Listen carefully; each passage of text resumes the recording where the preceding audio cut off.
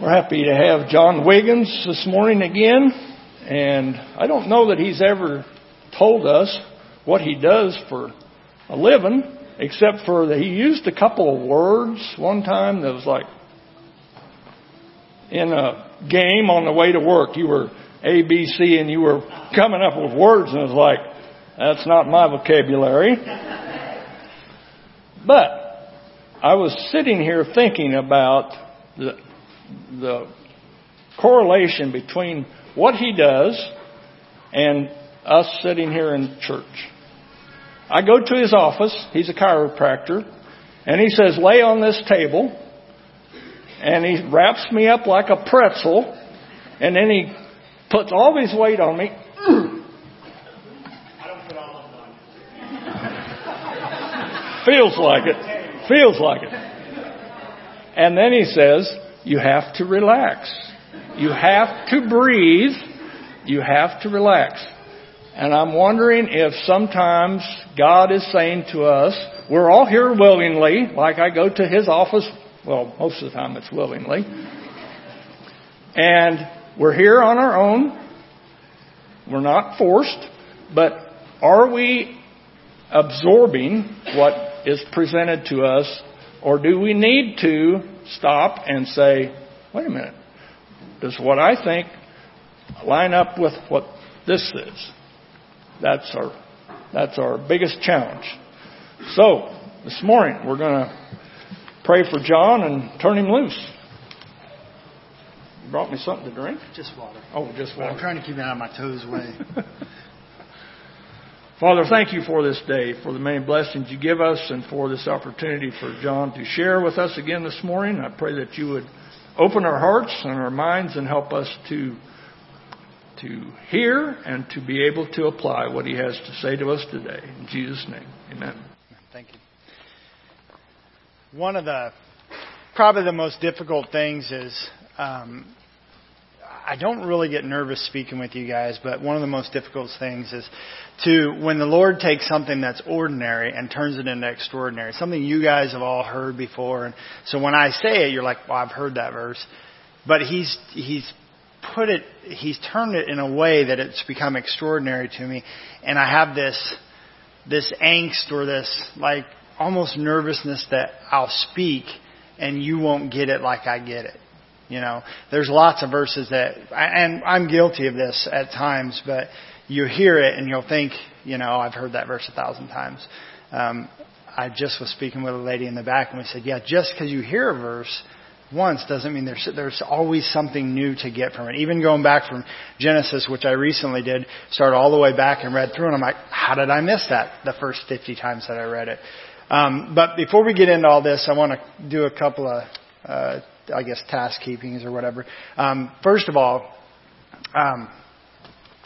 maybe I won't do that one. Yeah. So when we spoke last time, I felt like I got ahead of myself, and so I know a lot of you in here, and many of you I don't, but I think we're obligated to a degree to go back once in a while and just check the spiritual status of everybody. Don't assume something.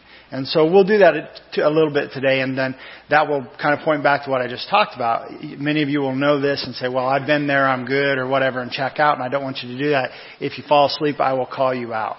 So look for your gold nugget. God's got you here today. Nothing else matters. Don't check your phones. Just be here and look for what God wants you to carry out.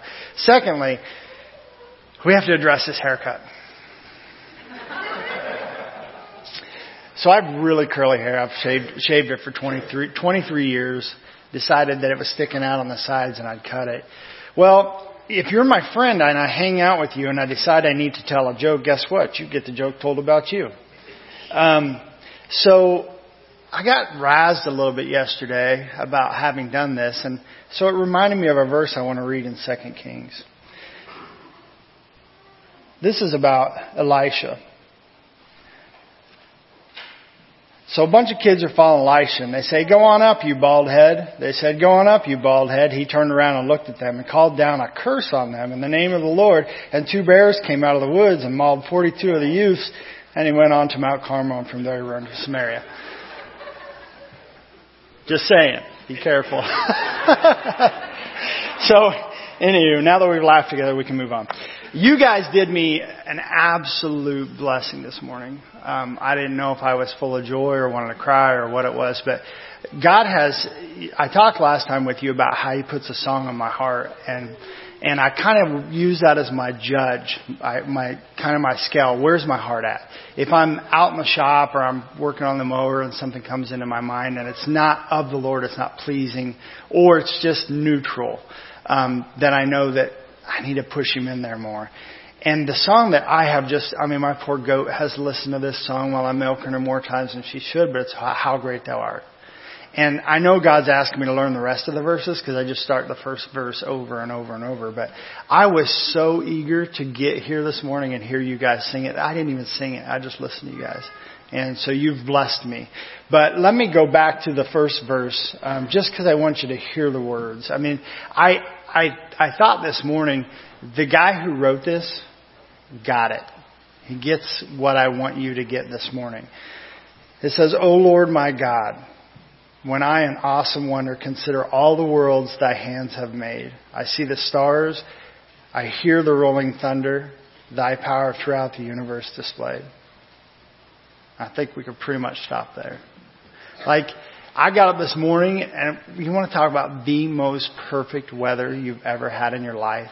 The sun was up. Chickens were just happy pecking insects. And I'm like, that song pops to my mind.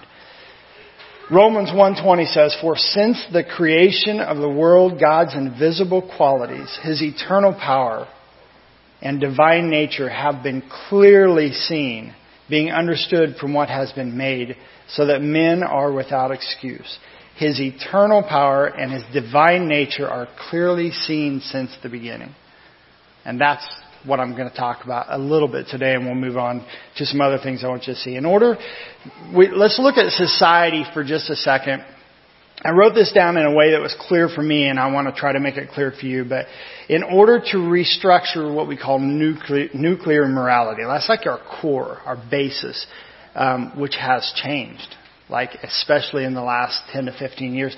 And I think back when I was a kid, which is going to make me sound older, but we said the Pledge of Allegiance. I mean, we talked about God in school. This is a public school. You don't do that anymore. So in order to restructure the nuclear morality, you have to simultaneously push an agenda or multiple agendas contrary to the Word, while at the same time you uproot God's existence or His existence. Then people will buy anything. They'll even believe that what's right is wrong and what's wrong is right. And that's kind of where we're at. So the problem with that, even though it seems really intelligent and they came up with a great master plan to uproot God and try to push things, is you can't do it because God's in everything. You can't deny Him. God is ingrained in every single thing, even the stars. How many times have you been walking out to the Morton building or going out to shut the water off in the garden you forgot to turn off, or something you had to do at night, and you're not thinking about anything, and then you just stop and look up and you're like, look at the stars. And there's times I'll grab the girls and say, look up at the stars. In Genesis 1:16, God made two great lights. The greater light to govern the day, the lesser light to govern the night. And He also made the stars. So when you're awake, I mean, what in the world makes the sun work? The thing should burn us up. Right there, God's evident. God is there. And then at night we have this moon, which we're going to talk about in just a minute, but the stars are ridiculous. And He put it there so that we would know good and well He was there. How about the trees? We're getting ready to go into fall. And the trees, man, when winter gets over, I am so ready for green. I'm tired of looking at gray. But the leaves are going to fall off, and in due season, guess what? They're going to come back again. God is there. The rise and falls of the oceans and the life within. We were just in Dauphin Island, Alabama, and I was always worried about these jellyfish you can see in the water. I think a few of us got stung. It wasn't terrible for me. But did you know jellyfish move with the changes in the moon? Like, part of that's confusing because supposedly they can't swim. They just kind of move, but they follow the moon. Everything's interconnected. Tell me God's not there. I will have a little bit of a bend as I speak with you today to talk a little bit about the body, and it's not because I want to educate you on the body or because that's my sole focus, but I'll tell you what, as I went through school and the more I learned about the body, the more you cannot deny a creator. So one of the classes I took was embryology, which is a study of infant development or fetal development. You cannot deny there's a God. I mean, we're talking about liquids and enzymes that activate and develop this nothing into something, and then this something ends up coming out with 10 fingers and fingernails on the end of the fingers and eyes that perceive. And when the eyes were designed by our Creator, they see something upside down and switched in the brain. That's how it feeds. But by the time it comes in, it's turned it right side up and left to right so that it can see things and focus. And your skin is like the greatest touchpad ever. I mean, we are so impressed with these little iPads, but your skin, I mean, if I touch you anywhere, you're going to know exactly how hard I'm pushing, what it feels like. Is it hot? Is it cold?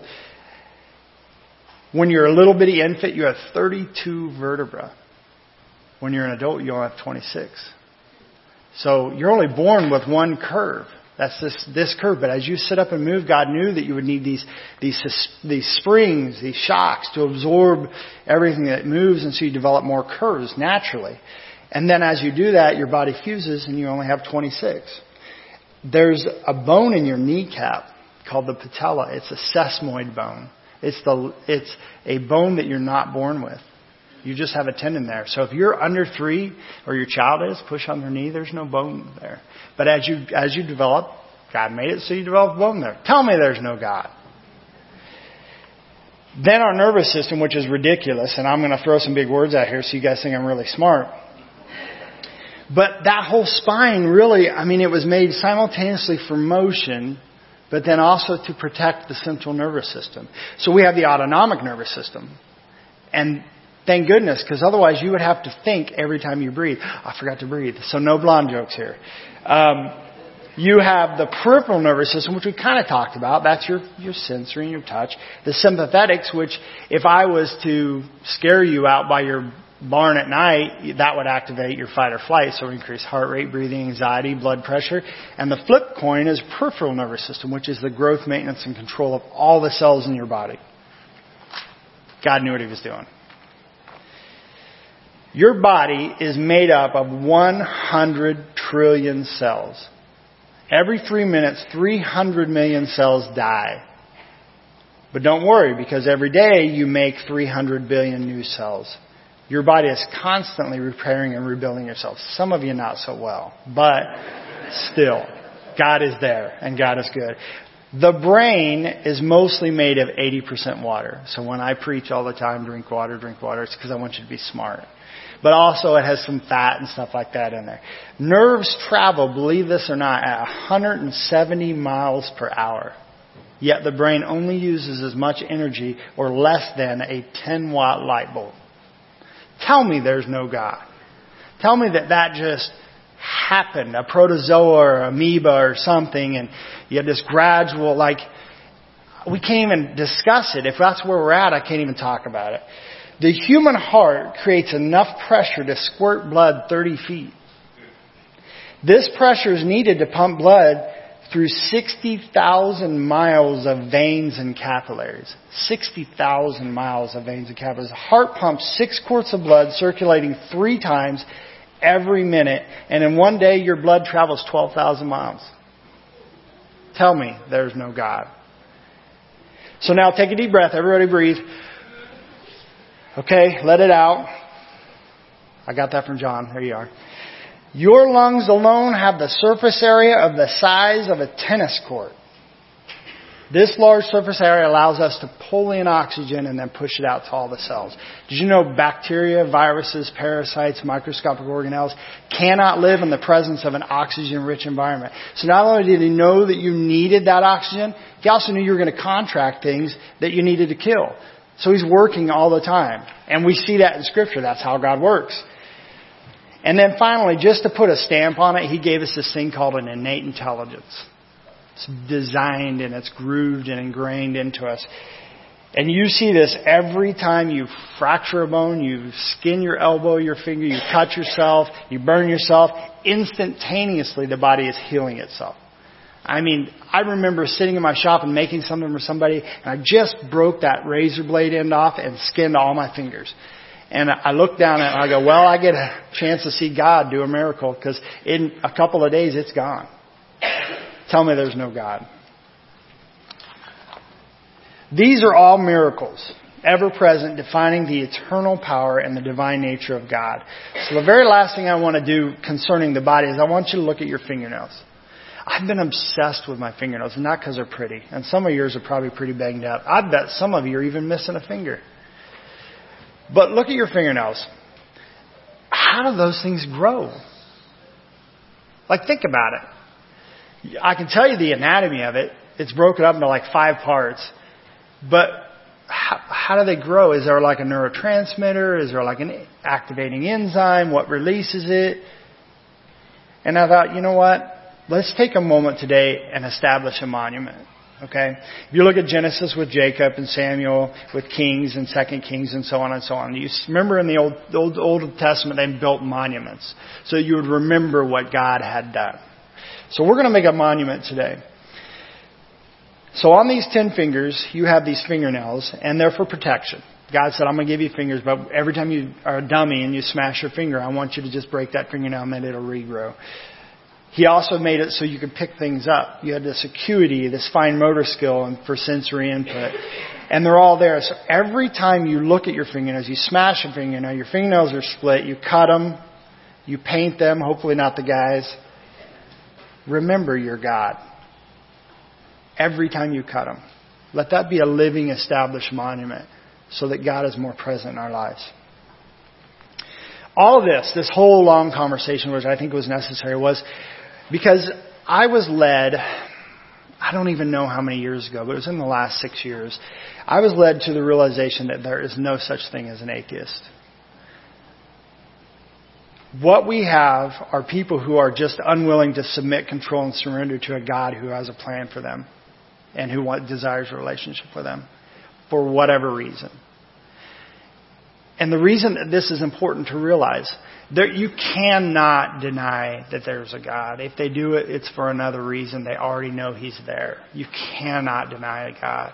And what is important about that is the fact that it makes... Has anybody ever been in a church and they think, we're going to do some street witnessing? Anybody? I mean, I'll tell you what, years ago, if you said, I think, man, that sounds really, really good. I'd like to do that, but like that makes me kind of sick to my stomach. Just street witnessing. And once I realized that there are no atheists, everybody knows there's a God, it's so much easier. Because I just speak to everybody like they know who God is. And sometimes I use the word Lord, and I think they're thinking I'm some television show or something. But it's not that difficult. It doesn't even honestly have to be the Romans road. And you have this memorization, then you're worried, did I do it right? Guess what? You will say the right thing to the right person at the right time. And this just popped in my head, and I just want to share this. I probably did last time, and that's okay. But Chloe's sitting right there. But, God said, if you say you're going to pray with somebody, pray with them right there. And don't say, I'll pray for you, and then walk out and forget.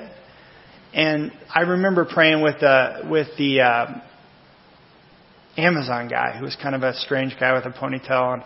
And how do you get to take somebody who doesn't necessarily have a relationship with Jesus or with God right to the throne of grace in that moment? And I remember looking back over my shoulder and seeing Chloe looking out from the window. Either Chloe or Claire, was it you? Yeah, looking out through the window. And I thought, man, thank you, Lord, because that blessed me. Her seeing me do the right thing, but also this guy whom I became kind of friends with. It also looks like this. How are you doing today? What is the Lord doing in your life? I am the slowest chiropractor in town because He keeps telling me, like somebody will walk in, I'll shut the door and I'll say, what's the Lord doing in your life today? And sometimes they'll step back and go, you really want to know? And I go, wouldn't ask if I didn't. And I mean, if they start talking about God, I'm sitting in my chair.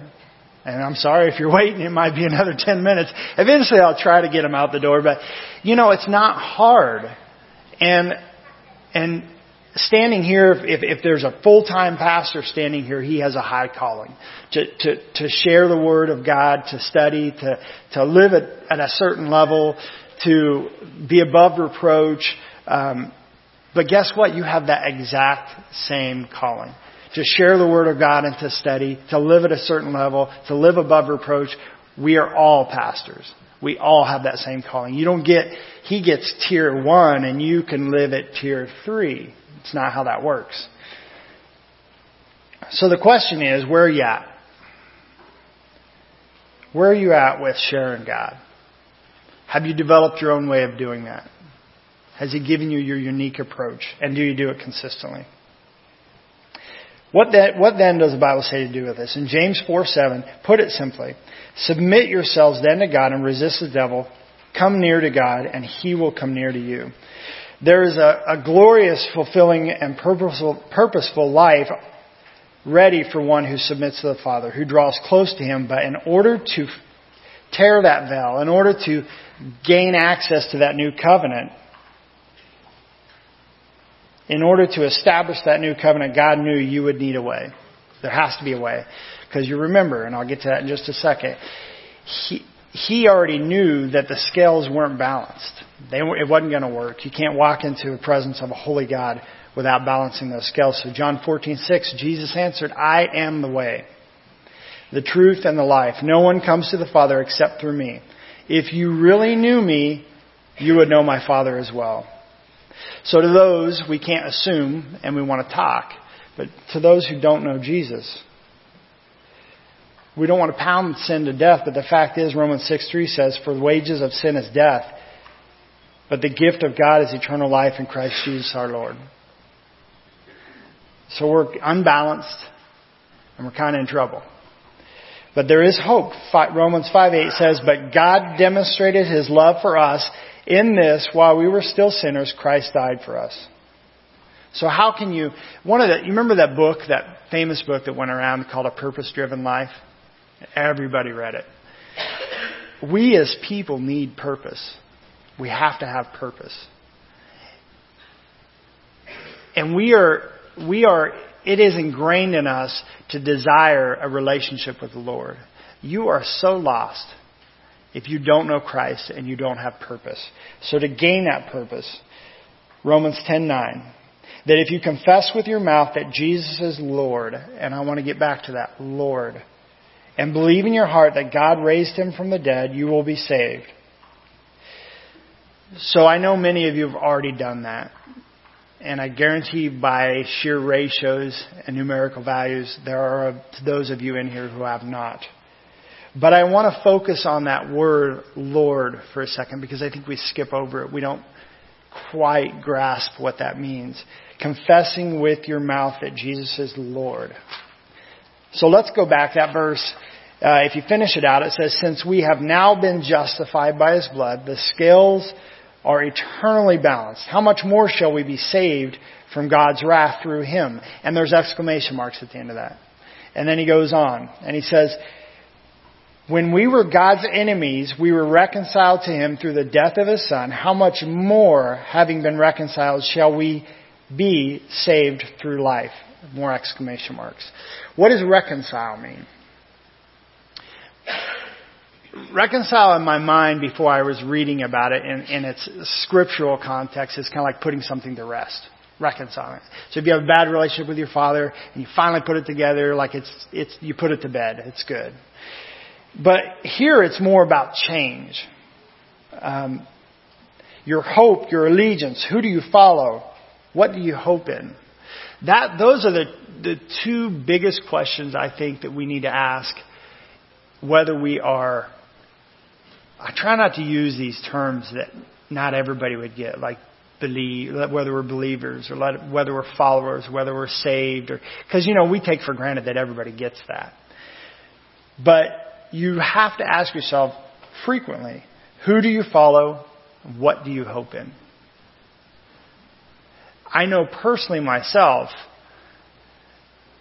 6, 7, 8, 9 years ago, like it hit me. I was that guy. We all know that guy who says, I can get anything done. Like if I want to do it, I can do it.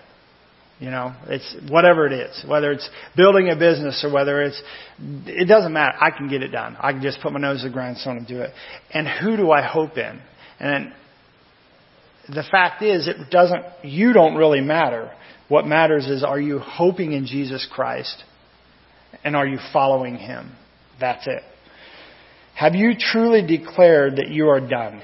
That you are less? That He is more? That you are backseat?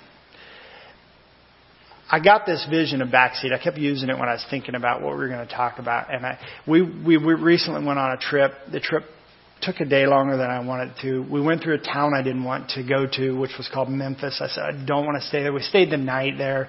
We drove out, and my wife says, let's stop at the record store. Man, I just want to be home. No, we should just go to the record store. And you know what?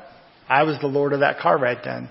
And I put my earbuds in and my hands on the wheel, and I never said another word. I just kept driving. But I jest a little bit, but really, backseat is backseat. Like, you don't have any control. And that's where we need to be with Jesus Christ. Last time we talked, and I think it was graduation Sunday. And so when we talked to the young kids, this applies for all of us. Like, if you're backseat and Jesus is in charge, there is no worry. Like, who cares? Because you're doing the right thing. All you got to do is show up. Today, all I had to do was show up. It doesn't matter what I prepare, what I plan. He will do what He wants to do. And that's the way a day's work is. If Jesus is in charge and He gives you a task to do, and you put your feet on the ground and said, God, walk with me, there's nothing to worry about. If something doesn't happen, if you're late, if you take the wrong turn, He's doing something. Just let Him do it.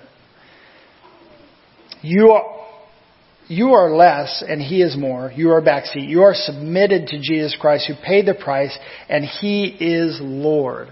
Do you guys understand what that word Lord is? So I'll quit beating it to death. Like, I think that we just say, if you confess it with your mouth that He is Lord. Like, okay. But I had a salvation experience at the age of somewhere around 17. And it was one of those typical evangelical, scare you right down the aisle and you aren't sitting there unless you... But I don't remember the discussion that even though you can't earn this free gift, that there is a transaction that takes place. And that transaction is that you confessed He's Lord. You surrendered your life to Him. He will lead you from that point on. And I'm going to get to another point, but before I do, it's important to grasp that He is Lord. You have bowed a knee. He controls everything. He leads, He teaches, you follow today and forever. So,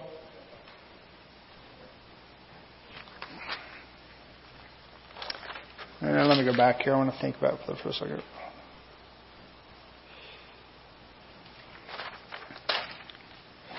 I want to read this. If you guys want to look at it with me, go to Revelations.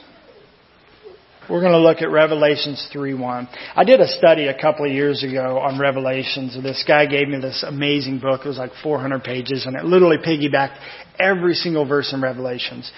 And the reason I did that was somebody said, you know why most people don't read Revelations?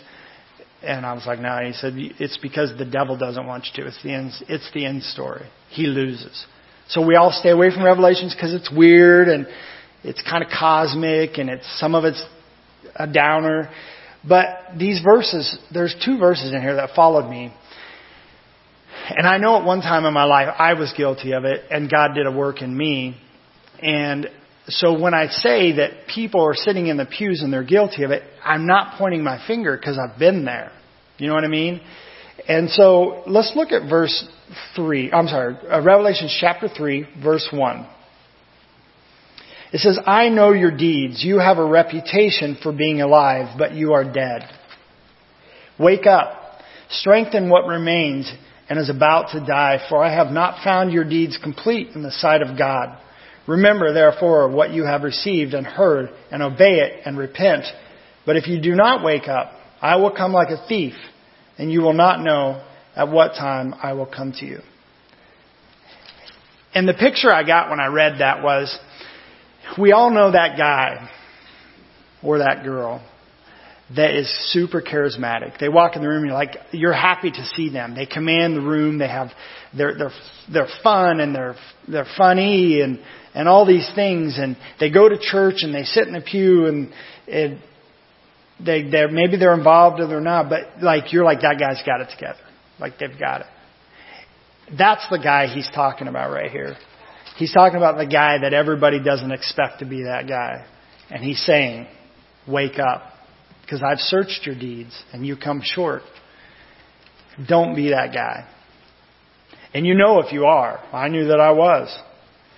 Let's look at the second one, which is kind of in the same lines as chapter 3, 15 and 16. I think I've got it outlined here. There we go.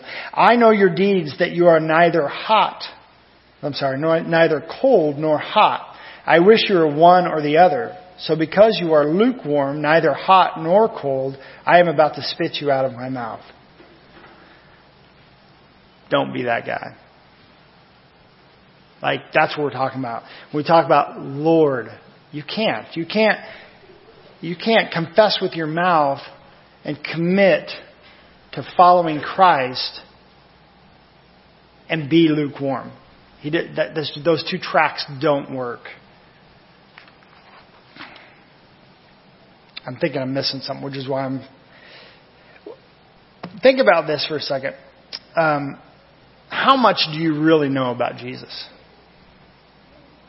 That's the interesting thing, is we've confessed that He's our Lord, but how much do we really know about Jesus? Like if I said, well, list some characteristics, we probably all could. But I said, now give me a story or an example. I can give you a lot of stories about several people here in the congregation, or if I have a friend, I can give you a lot of stories about them because I know them. But how many stories can you really give me about Jesus? How much do we really know? Or have we accepted the fact that He's just mysterious? He's a Savior, but He's just mysterious. When was the last time that you were excited to tell a story about what you learned about the Lord of your life? When did that lead? When couldn't you wait for somebody who could relate to walk in the door and share a story? Or let me ask you this. When you get together as church members outside of church, okay, friends, a meeting, it doesn't matter what it is. When you get together, do you concern yourself with gossip about another member or about another person? How much do you discuss the Lord of your life? How much do you talk about that? How He has changed you? Remember this. Actually, let me read this to you. Church is made up of imperfect people. Right? Anybody here perfect? We're all kind of a mess. Church is made up of imperfect people who have been justified so that they can serve a perfect God and follow a perfect Savior. So here's your send out, a mission, to find out more about this Lord, to find out, Lord, that you've reconciled to follow. Who is He? How did He handle adversity? How did He handle people? Who did He hang out with? How did He serve? Who did He serve? Become less so that He may become more. I'm going to have you bow your heads. You don't necessarily have to close your eyes, but I want to ask you some questions. So we won't look each other in the eyes for just a minute. To those of you who sit here and wonder, have I got there? Do I know Jesus? I will encourage you not to grieve the Holy Spirit. If He calls, answer. If you don't answer, you start to lose the ability to hear Him. So do you know Jesus? Secondly, to those of you who do, who is your Lord? Who do you follow? I'm not talking about a conversation you had 3 months ago. I'm not talking about when your feet hit the ground every single day. Who do you follow? Who leads you? Where's your hope? Again, don't grieve the Holy Spirit. If He's telling you need to step up and follow, then step up. And if you just need more fuel, a restoration of your joy, of your salvation, a purpose, a passion to systematically know who Jesus is, then let's do it. Again, don't grieve the Holy Spirit. He's calling you to something greater than you have today. Let's bow our heads and close our eyes. Father God, you have a purpose for every person that is here today. You had something to accomplish in each person that's unique to them. I ask that you'd open their hearts to ponder it, to think about it, to make a decision, to put it to action, to seek out who Jesus is, to walk with Him every single day so that they can not stay the same lukewarm, but actually project themselves forward into something greater so that you can utilize them in a greater way. I'm thankful for each soul here. I'm thankful for the time that we have, and I ask that it would be useful and a blessing to you. In your name, amen. So real quick, before I'm going to give you a challenge that I love to give people. And it's a challenge I give to myself, and sometimes I forget about it, and I have to do it again. But when you wake up in the morning before your feet hit the ground, before you start the day, it's easy to do 2 things. Confess that Jesus is your Lord, which means you submit to follow Him. And then right after that, ask God to walk with you. And do it for 30 days. Confess Jesus is your Lord. Ask God to walk with you. And then when we talk again, let me know how it's blessed you. Thank you.